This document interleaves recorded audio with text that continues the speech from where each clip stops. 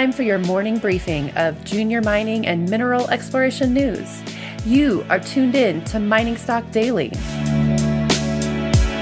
Now, reporting from the Clear Creek Digital Studios in Denver, Colorado, here's your host, Trevor Hall. Good morning, everybody. Welcome into Mining Stock Daily and the morning briefing. This is Trevor Hall, and today is Thursday, February 23rd. Wednesday, gold drifted higher overnight through the close of the physical buying markets in the Eastern Hemisphere, trading as high as $18.51 before getting pushed lower into the AM price fix of London. Shortly after the price fix, gold shot up higher to $18.54, but in the absence of any material news or event catalysts about 30 minutes before the COMEX opened, gold was shoved off a cliff, falling to $18.32. It settled the afternoon Globex trading session at $18.34. Silver, interestingly, rallied into the London AM price fix and then ran up to test $22 before getting hammered lower in the correlation with gold down to $21.45 before settling at $21.50. The Mining Stock Journal commented that it looks like the price management team is countering the upward price pressure from the physical gold and silver buying market by using paper derivative gold and silver to prevent a big move higher driven by physical demand. The newsletter added that it believes this effort will be short-lived. The mining stocks were not happy with the price action of the metals during U.S. trading hours, as the GDX declined 2.3%, and the Amex Gold Bucks Index was hit for 2.2%. Based on the RSI Momentum Indicator, GDX is at its most oversold since early May 2022. Speaking of oversold, the Mining Stock Journal will be featuring a junior mining company with a substantially de-risked silver polymetallic project that it believes is an easy double this year. And you can learn more about that newsletter over at investmentresearchdynamics.com. We'll get to the news out of the miners and explorers here in just a moment, but first a quick mention of today's sponsor. This episode of Mining Stock Daily is brought to you by Arizona Sonoran Copper. Arizona Sonoran is an early-stage copper developer and explorer of the Cactus Mine and its satellite project Parks Salyer, both situated on a 4-kilometer mine trend on private land in Arizona's Porphyry Copper District. Opportunity for significant growth and scale exists along the mine trend, while future capex requirements outlined in the Cactus PEA benefit from significant on-site and nearby access to infrastructure.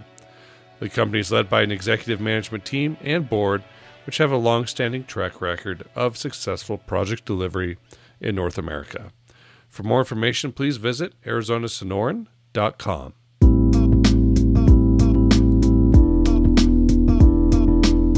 And here's what you need to know this morning. Los Andes Copper announced results of a pre-feasibility study of the Visachitas project located 150 kilometers north of Santiago. The technical report highlights a $2.8 billion post-tax net present value using an 8% discount rate and an internal rate of return of 24% at $3.68 per pound of copper, $12.90 per pound of molybdenum, and $21.79 per ounce of silver. The resource at Visachitas now sits at a proven and probable reserve of 1.22 billion tons at a 0.41% copper equivalent, measured and indicated resources of 14.8 billion pounds copper equivalent, and inferred resources of 15.4 billion pounds copper equivalent. The project comes at a cost of $2.4 billion with a construction period of 3.25 years and a payback period of 2.5 years from initial production. Los Andes Copper trades on the Venture Exchange with LA and on the OTCQX with LSANF. Magna Mining announced drilling has confirmed a new zone of near-surface sulfide mineralization approximately 1,000 meters east of the Crean Hill main zone. The recent drilling was targeted near a historical drill hole which then showed positive mineralization. Assays remain pending for this new zone. However, the company did report assays from the Shakespeare deposit this morning as well. Results included 0.25% nickel, 0.32% copper, 0.81 grams per ton platinum, palladium, gold, all over 36.1 meters, and 0.23% nickel, 0.28% copper, 0.8 grams per ton platinum, palladium, and gold, that over 34 meters. Drilling has successfully expanded the west zone mineralization both down plunge and closer to the surface in areas which were previously undrilled. Magna says further successful drilling in the area between the east and west zones supports the hypothesis that the Shakespeare open pit could be optimized in the future through incorporating east and west zone mineralization into a single open pit design. Magna Mining trades on the TSXV with NICU. Osina Resources provided an update on recently completed infill and step-out drill programs at the Twin Hills Gold Project in Namibia. A total of 14,500 meters of drilling from 74 holes have been completed since the August of 2022 maiden resource estimate. This drilling has mainly focused on infill and step-out drilling on the main deposits of Twin Hills to convert as much of the inferred resource to indicated. Highlights from this morning's reported results included 11 meters of 4.72 grams per ton at Twin Hills Central, 74 meters of 0.63 grams per ton at Twin Hills West, and 77 meters of 0.92 grams per ton at Clouds. The company says assay results of 5,470 meters are still to be reported, and these results will be incorporated into an updated resource estimate, which will form the basis for the mid-2023 definitive feasibility study. Osina Resources trades on the Venture Exchange with OSI and on the OTCQX with OSIIF. Minera Alamos says that their exploration work at the Santana Gold Project in Mexico is underway. The focus on this year's drilling plan will be led by discovery drilling on a number of gold-bearing breccia pipes in the cluster that comprises the Santana project. Up to 80 holes totaling 10,000 meters of drilling have been laid out by the company's exploration team, with the first phase of drilling commencing at Benjamin Hill and Benjamin West before moving to Zata. Total meterage will depend on results received, but the planned program is well within the company's budgets, aided by a low cost of drilling due to the utilization of Minera's own drill rig.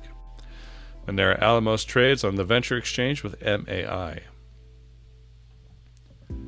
Superior Gold has entered into a definitive agreement to which Australian-listed Catalyst Metals will acquire all of the issued and outstanding common shares of Superior and its plutonic gold operations located in Western Australia.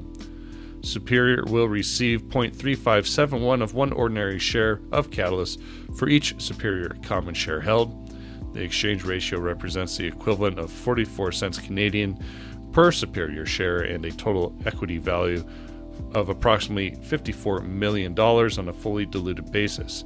That implies a premium of 62% to the closing price of Superior on the Venture Exchange as of yesterday. Superior Gold trades on the Venture with SGI and on the OTCQX with SUPGF. Finally, Kodiak Copper says it entered into a purchase agreement to acquire a 100% interest in 11 claims contiguous with Kodiak's MPD Copper Gold Porphyry project in southern BC. The consideration consists of 150,000 Kodiak shares upon closing of the transaction, a 2% net smelter returns royalty on the property, of which 1% may be purchased by Kodiak for $3 million at any time, and a cash payment of $5,000. Kodiak Copper trades on the Venture with KDK and on the OTCQB with KDKCF. That's a wrap. Lots of news out this morning. Please go visit our friends at the Junior Mining Network for a full rundown of this morning's press releases. The Mining Stock Daily Morning Briefing is produced by Clear Commodity Network and Investment Research Dynamics Mining Stock Journal. Obviously distributed through the world through your podcast network of choice and by our friends over at the Junior Mining Network. Have a great day, everybody. Be well. The information presented should not be considered investment advice. Mining Stock Daily and its affiliates are not responsible for any loss arising from any investment decision in connection with the material presented herein. Please do your own research or speak with a licensed financial representative before making any investment decisions.